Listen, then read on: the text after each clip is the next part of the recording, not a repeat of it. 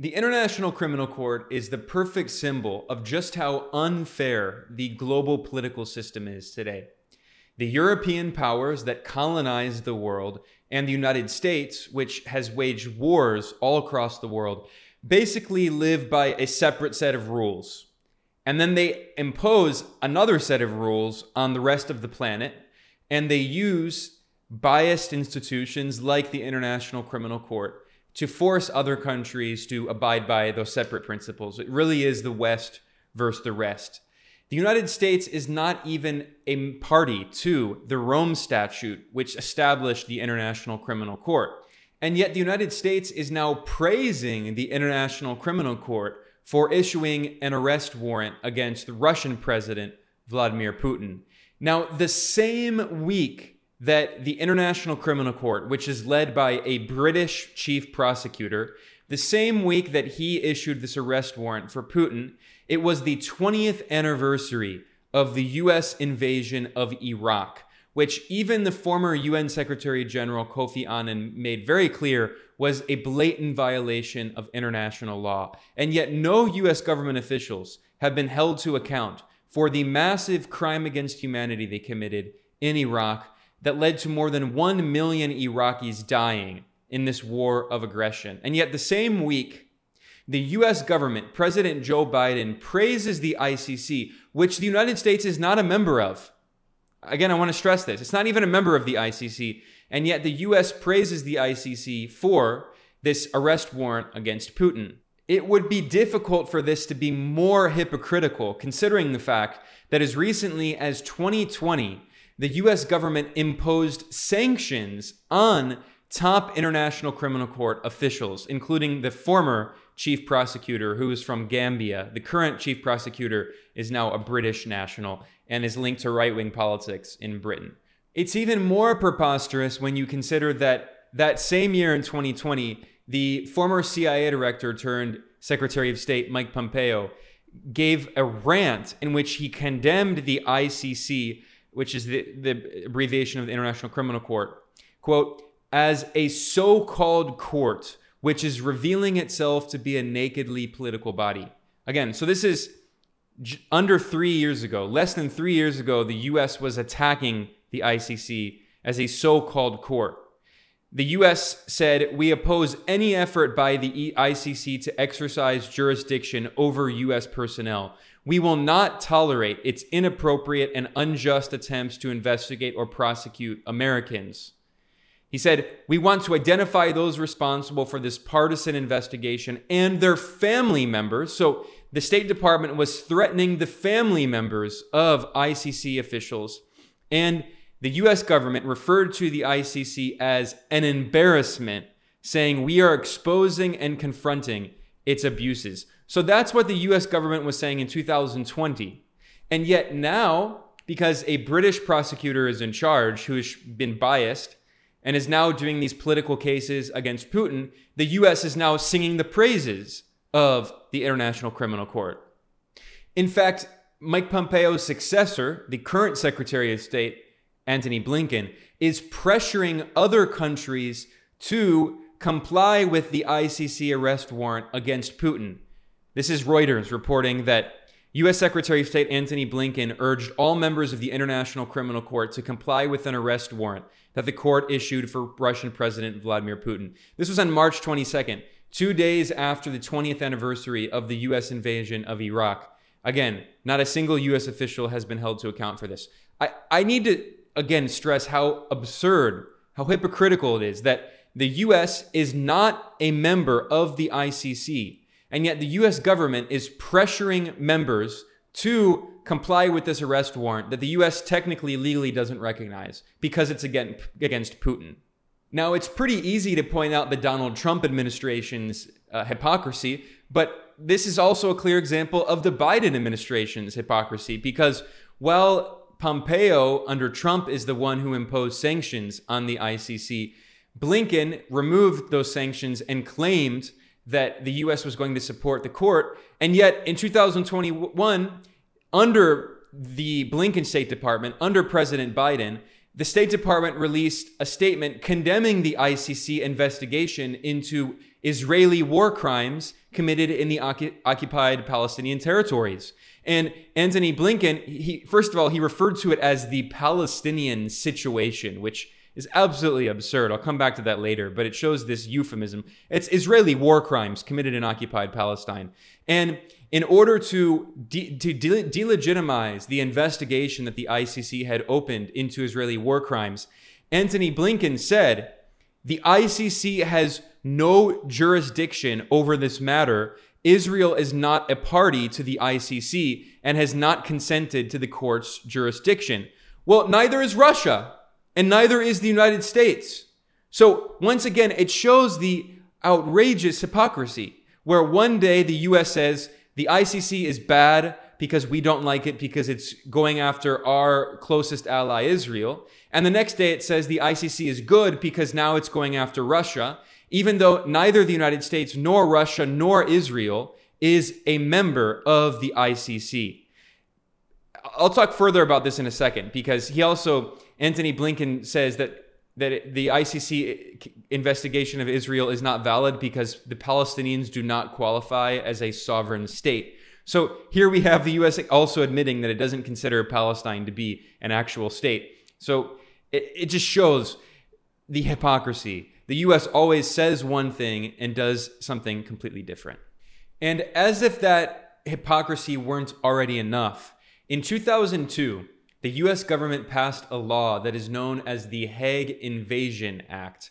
And even Human Rights Watch, which is a biased billionaire oligarch-funded Western group that's very biased in the interests of the United States and the West, even they admitted in 2002 that this is completely outrageous. They noted that U.S. President George Bush signed into law the American Service Members Protection Act of 2002, which is intended to intimidate countries that ratify the treaty for the International Criminal Court.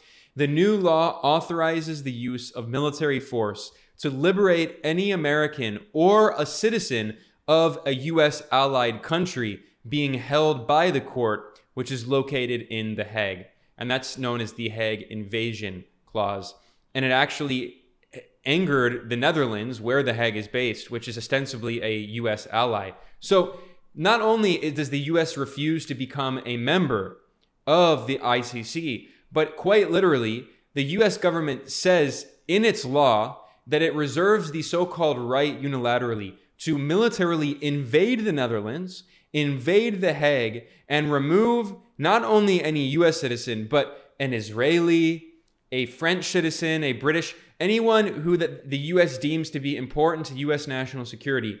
The U.S. says it's going to invade the International Criminal Court to prevent The Hague from prosecuting them for their war crimes.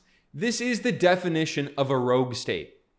If this is not being a rogue state, no country on earth is a rogue state. The United States frequently claims that Iran and China and Russia and Venezuela are supposedly rogue states, but this is the perfect example of what an actual rogue state is. Now, the cherry on top of this hypocrisy is that the Pentagon, the U.S. Department of Defense, has also been preventing the Biden administration from sharing evidence of supposed Russian atrocities committed in Ukraine with the ICC because, as the New York Times put it, U.S. military leaders fear that they could set a precedent that could pave the way for U.S. war crimes to be prosecuted. So while Biden is publicly praising the ICC and Blinken is publicly praising the ICC for the arrest warrant against Putin, the Pentagon is blocking cooperation with the ICC because they don't want to be prosecuted for their own war crimes. One set of rules for the U.S., another set of rules for everyone else. This is the reality of the so-called rules-based order. This is a map of the countries that recognize the International Criminal Court officially.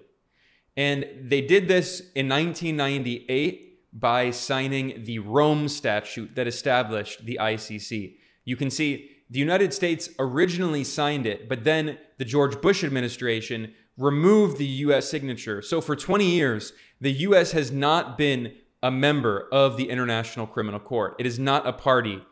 Neither is Russia, neither is India, neither is Saudi Arabia, neither is China. Indonesia is not either. Now, before I move on here, I want to explain something very important that is not often very well conveyed. The International Criminal Court is a very new institution. It was only officially opened in 2002. It's just over 20 years old. And the Rome Statute that laid the foundations is only from 1998. And the International Criminal Court is not a United Nations body. It's very important to emphasize this. The United Nations does have a legal organ, a legal arm, that is the International Court of Justice, the ICJ. What's confusing is both the International Criminal Court, the ICC, which is not a UN body, and the International Court of Justice, the ICJ, which is a UN body. Both of them are based in The Hague, which is Den Haag in the Netherlands, the city. So that's what's confusing about it. When people refer to The Hague, they could mean the ICJ or the ICC. But there is a reason that the ICC was created. One, the ICC has basically been a tool of Western governments, and the ICC is used to go after individuals, whereas the ICJ has been used to litigate cases between states. And in 1986, the International Court of Justice, the UN organ, found the US government guilty of violating international law and war crimes for putting mines in Nicaragua's ports and supporting the contra-fascist terror death squads that were backed by the CIA that murdered and tortured civilians, found the United States guilty, and said that the United States owes Nicaragua billions of dollars worth of reparations. And yet, what was Washington's response? Because the United States is a permanent member of the UN Security Council, the US used its veto to block any enforcement of the ICJ case. So that is to say that because the ICJ, the International Court of Justice, is a UN organ, and because the US is a permanent member of the UN Security Council, which is the enforcement mechanism and has a veto power, the US can block the ICJ if the US doesn't like a case. So the ICC was established as a separate institution because the way that the UN Security Council is set up, giving the US, Britain, France, Russia, and China permanent seats and veto power, it basically prevents any major case from the ICJ from going forward. If you know that history of the US government blocking the enforcement of the ICJ ruling in the Nicaragua case in 1986, it makes perfect sense why the International Criminal Court is, by many countries in the global south, seen as a completely illegitimate and neo-colonial institution.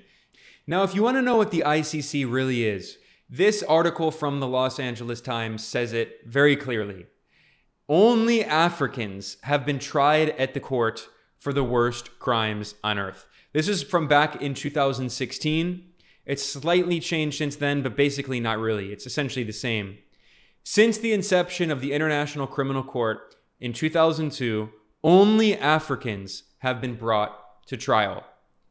It's completely ludicrous. How is this legitimate in any way?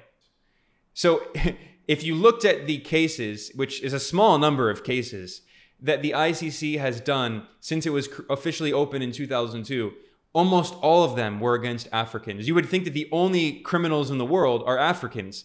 This explains why so many African countries have campaigned against the ICC and have even left the ICC. This is a report in CBC, mainstream Canadian state media, in 2016.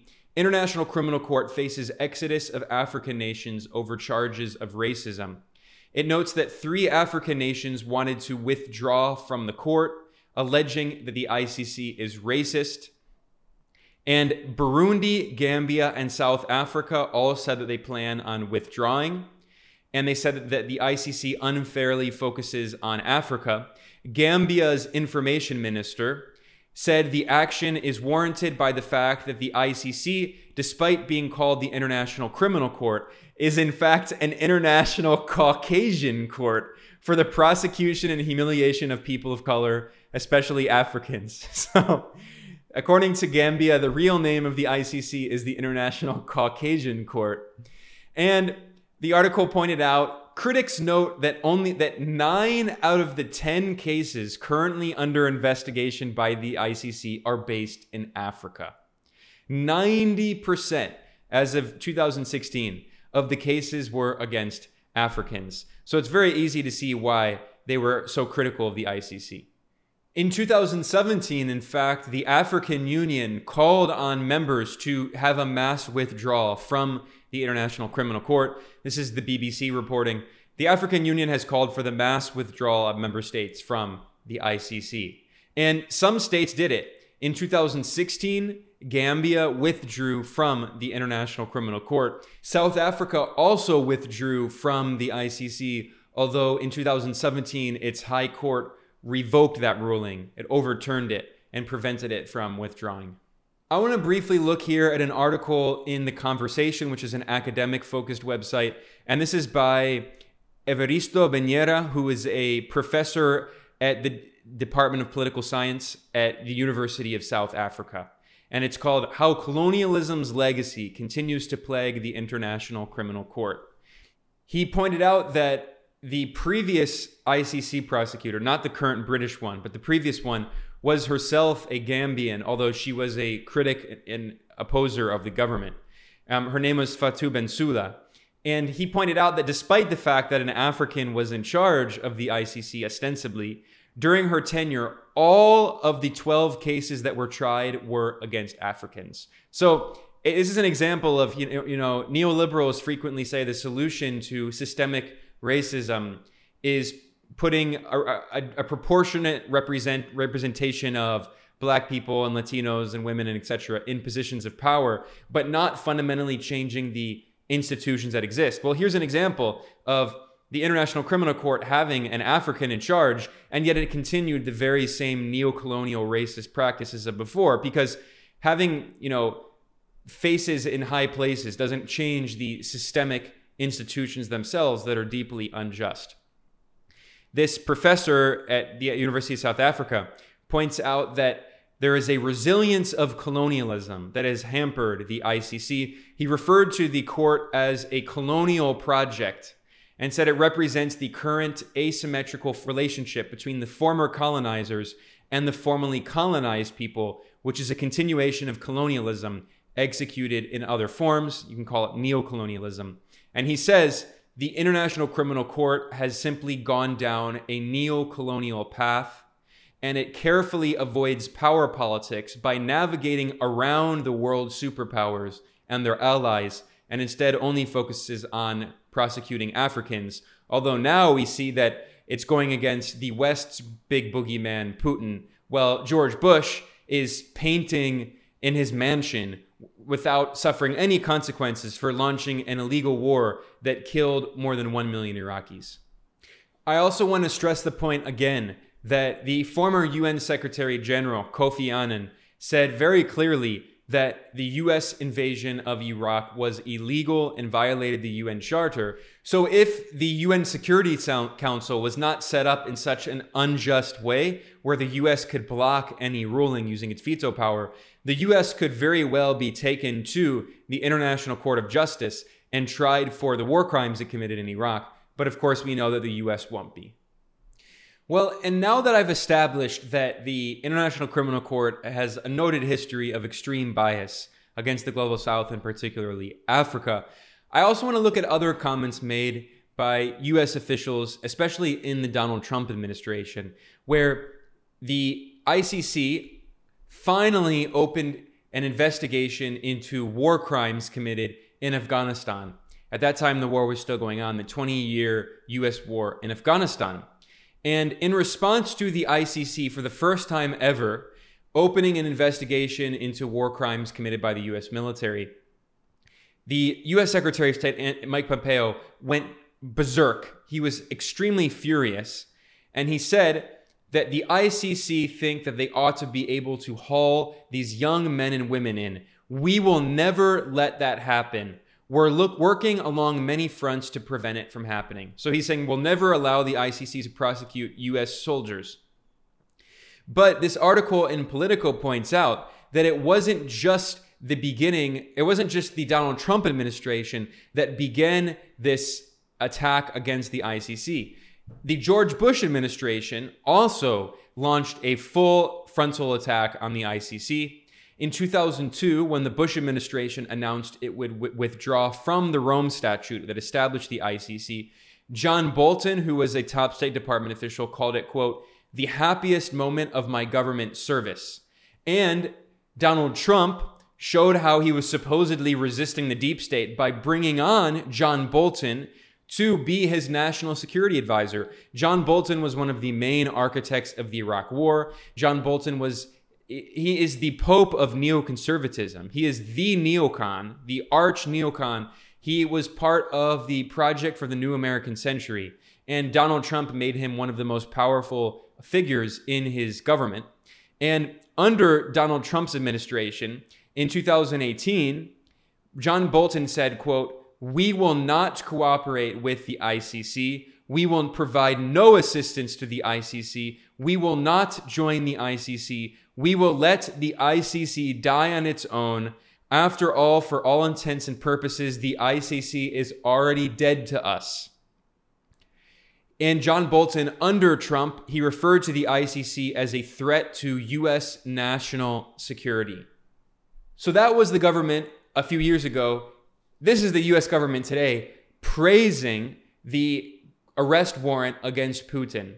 So once again, it shows that the United States says there's a set of rules for everyone else and there's a set of rules for us, and we make the rules. That's the whole idea of the rules-based order.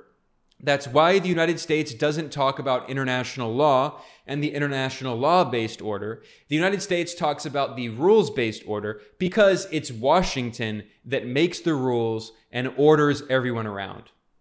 Now, earlier I mentioned the Hague Invasion Act, in which the U.S. government reserves itself the so-called right to invade the ICC. But that's not the only example of Washington leading a legal and political war against the ICC.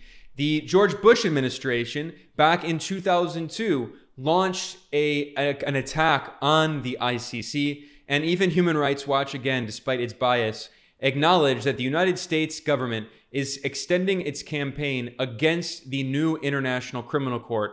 Later on that same year, Human Rights Watch published another report that acknowledges that the U.S. attack on the ICC was rejected at the UN. It noted that U.S. attacks on the new War Crimes Court. Keep in mind that the ICC was only established in 2002, so it's very new. The U.S. attacks on the ICC were rejected again today at the United Nations, but the principle of universal justice is still under serious threat from Washington. The UN Security Council rejected a U.S. proposal that would have exempted peacekeepers from the authority of the ICC. So here is even a biased U.S.-based so-called human rights group funded by billionaire oligarchs admitting that the U.S. government was threatening the principle of universal justice. Again, this is what a rogue state looks like. This is the definition of a rogue state. And of course, as with all of the worst crimes committed by the United States, this is completely bipartisan. Now, it was the Trump administration in 2020 that imposed sanctions on the ICC. The Biden administration, when it came in 2021, rhetorically, for marketing reasons, claimed that it was going to do a 180 and going to support the ICC, and the U.S. lifted the sanctions that had been imposed on the ICC and its top prosecutor, Fatou Bensouda. However, Blinken, the head of the State Department under Biden, he made it clear that the U.S. was not actually supporting the ICC.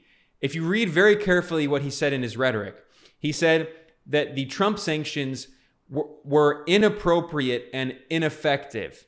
He said ineffective. It was not about the fact that it was a blatant violation of every principle that the U.S. claims to support in the so-called rules-based order. Rather, he said it was ineffective, and Blinken said instead, the United States was going to continue to disagree strongly with the ICC's actions relating to Afghanistan and the Palestinian situation, and to object to ICC efforts to assert jurisdiction over personnel of non-state parties such as the United States and Israel. So here, Blinken made it clear that even though he was removing the sanctions, the U.S. was still leading a campaign under the Democrats against the ICC, preventing the ICC from prosecuting war crimes that the U.S. committed in Afghanistan, and preventing the ICC from prosecuting Israel for the war crimes it committed in the occupied Palestinian territory. So again, this is what Democrats always do. They claim rhetorically on paper to do something, and yet in reality, they're continuing the exact same policies of the neoconservative Republicans like John Bolton and Mike Pompeo in the Trump administration.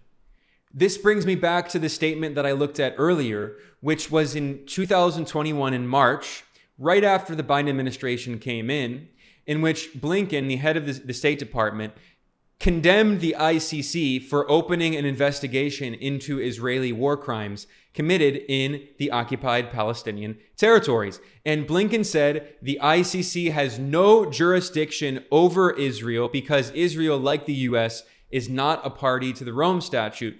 And he said Palestinians do not qualify as a sovereign state. So while the U.S. claims on paper it supports the so-called two-state solution, while the U.S. claims that Palestinians deserve a state, in reality, the U.S. does not actually plan on ever giving the Palestinians a state. Instead, the U.S. is going to perpetually support Israeli colonialism as it takes over more and more Palestinian territory. And the irony is that it's not just the United States. The European Union and the European countries that are members of the ICC, that are parties to the Rome Statute, they also have been blocking, for years, they had been blocking Palestinian membership in the International Criminal Court. Human Rights Watch, again, despite its biases, admitted in 2014 that the EU was blocking Palestinian membership in the ICC, even while Israel says it does not intend to become a member of the ICC. Human Rights Watch noted that leading EU member states, including the UK, which at that time was still part of the EU, as well as France, have publicly opposed Palestine seeking access to the ICC. And Human Rights Watch wrote that opposing ICC membership for Palestine nurtures impunity and undermines international justice. EU countries that pressure Palestine to forego access to the court also violate their commitment as ICC members to support access to the ICC. So it's not just the United States that is insanely hypocritical when it comes to the ICC. It is Europe as well. The countries in Europe that are members of the ICC. And when the ICC, on the same week of the anniversary of the US invasion of Iraq, when they announced the arrest warrant for Putin, the European Union was ecstatically excited. They were so happy about this. The EU released a statement saying that it welcomes and encourages these efforts to ensure full accountability for war crimes. They say that they express their support for the investigations by the prosecutor of the ICC in Ukraine and calls for full cooperation by all state parties. They see the decision by the ICC as the beginning of a process of accountability and holding Russian leaders to account. So, while the EU opposes the ICC taking action against Israeli war crimes against Palestinians, it supports the ICC taking action against Russia. Once again, it's a set of rules for the West and a separate set of rules for everyone else. That is the so-called rules-based order. It is the global North, the imperial powers that colonize the world and wage war across the world. They have one set of rules, and the global South, the formerly colonized countries, they have another set of rules. Now, finally, before I conclude here, I want to say a few points about the new leadership at the ICC. The new prosecutor, who I mentioned, is a British national, and he's very biased. And because people might say, well, wait a second.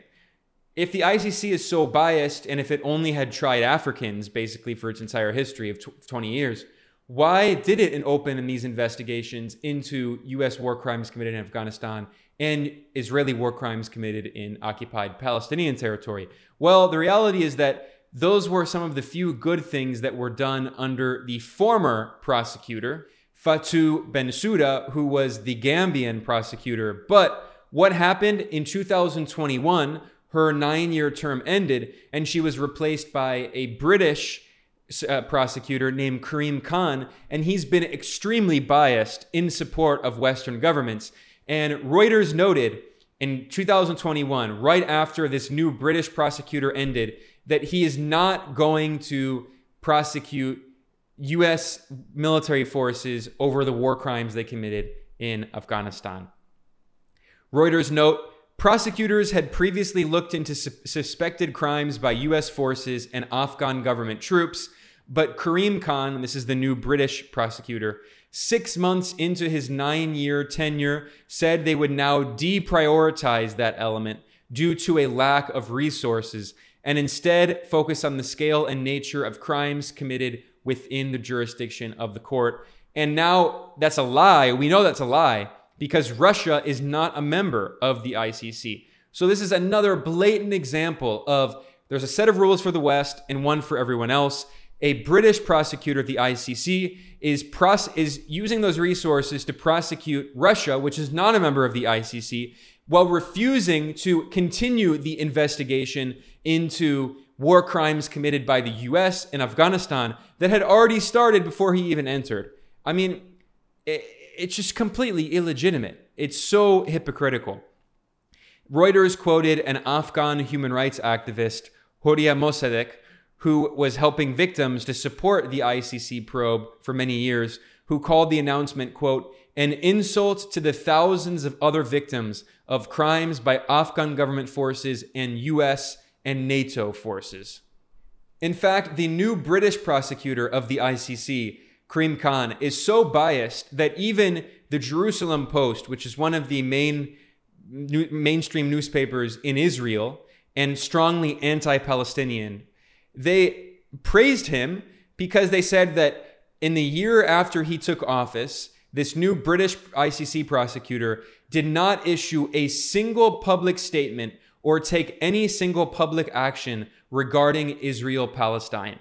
So previously, the Gambian prosecutor, Fatou Bensouda, had been investigating Israeli war crimes, but not anymore. They're very happy to say that they said many Israeli officials believe that Bensouda would already have taken actions and maybe even have issued arrest warrants had she continued in office past her 9-year term. However, the British prosecutor, Karim Khan, has not taken any actions or even made statements about Israeli war crimes. And by the way, I should point out that the new British prosecutor of the ICC is the brother of a right-wing British politician named Imran Ahmad Khan, of course, of no relation whatsoever to the Pakistani prime minister who's overthrown in a Western-backed coup, Imran Khan. Khan is, of course, a very common last name. But anyway, the point is that this brother, this former Conservative Party member and member of parliament, Imran Ahmad Khan, he was sentenced to 18 months in prison in Britain over the sexual assault of a 15-year-old boy. So this is the brother of the current prosecutor of the International Criminal Court who dropped the investigation into U.S. war crimes in Afghanistan and has dropped the investigation into Israeli war crimes in occupied Palestinian territory. I mean, this just speaks for itself. And briefly, while we're on the subject of Israel and the ICC, in response to the ICC's opening of an investigation into Israeli war crimes committed, the far-right Israeli Prime Minister Benjamin Netanyahu in 2019, he accused the ICC of anti-Semitism, which again shows that anytime Israel faces consequences, or it never faces consequences, faces criticism over the war crimes and apartheid that it commits against the Palestinian people and the colonialism and ethnic cleansing and racism, it always accuses the other party of anti-Semitism, including and up to the International Criminal Court. It's a completely ridiculous smear, and it also it cheapens and downplays the very real anti-Semitism that does exist. But Israel doesn't care about that. Now, as I wrap up, I want to look at one final report that shows what the US government actually does on the world stage, which is mafia behavior. The United States acts as a rogue state, as a mafia don that threatens and bullies countries around the world and attacks multilateral institutions when it doesn't serve its interests, and then claims to support those institutions when it does serve its interests. And the clearest example of that is not just with the hypocrisy over the ICC, but with another multilateral organization, the Organization for the Prohibition of Chemical Weapons. And The Intercept published a report in 2018 titled, "We Know Where Your Kids Live, How John Bolton Once Threatened an International Official." And this article includes quotes from José Bustani, who is a Brazilian diplomat who previously was the head of the OPCW. And in 2002, a year before the invasion of Iraq, the Bush administration was putting intense pressure on Bustani to quit as Director General of the OPCW. Why is that? Because he negotiated with Iraq to allow OPCW weapons inspectors to make unannounced visits to the country, thereby undermining Washington's rationale for the regime change war. And in response, John Bolton, who was then working in the Bush administration before later coming back in the Trump administration, John Bolton called Bustani on his phone and said Dick Cheney, who was then Secretary of State, and he was a former general, top Pentagon official, Dick Cheney wanted Bustani to resign. And the U.S. says, we can't accept your management style. And then the U.S. government threatened him. He said, quote, "You have 24 hours to leave the organization. And if you don't comply with this decision by Washington, we have ways to retaliate against you. We know where your kids live. You have 2 sons in New York." So this is how the U.S. behaves on the international stage. This is the behavior of a rogue regime, of a mafia don.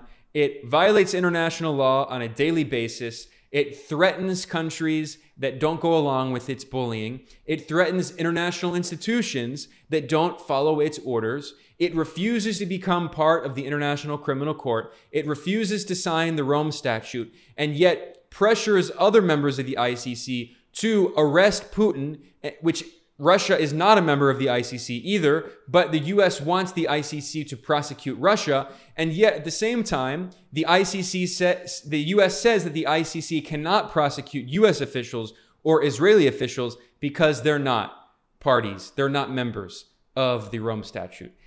The hypocrisy is impossible to overstate. This is the reality of the so-called rules-based order. The United States makes the rules and orders everyone around. It is a global dictatorship.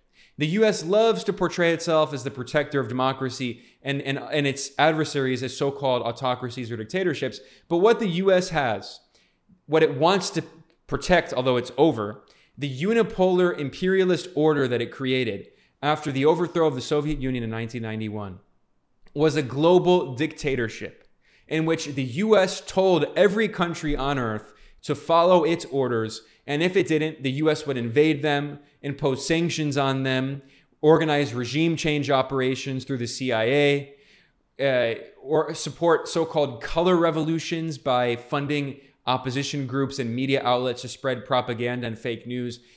It was a global dictatorship. And that's why the U.S. is now so desperate to prevent the emergence of a multipolar world. That's why the U.S. is waging a new Cold War on both Russia and China, trying to overthrow their governments, trying to organize regime change to maintain its unipolar imperialist order, which is really a global dictatorship. So the U.S. can use institutions like the ICC when it serves its interests and attack them when they no longer serve its interests. With that said, I'm going to conclude here. I'm Ben Norton. This is Geopolitical Economy Report. If you like the work that we do here, please go to geopoliticaleconomy.com/support.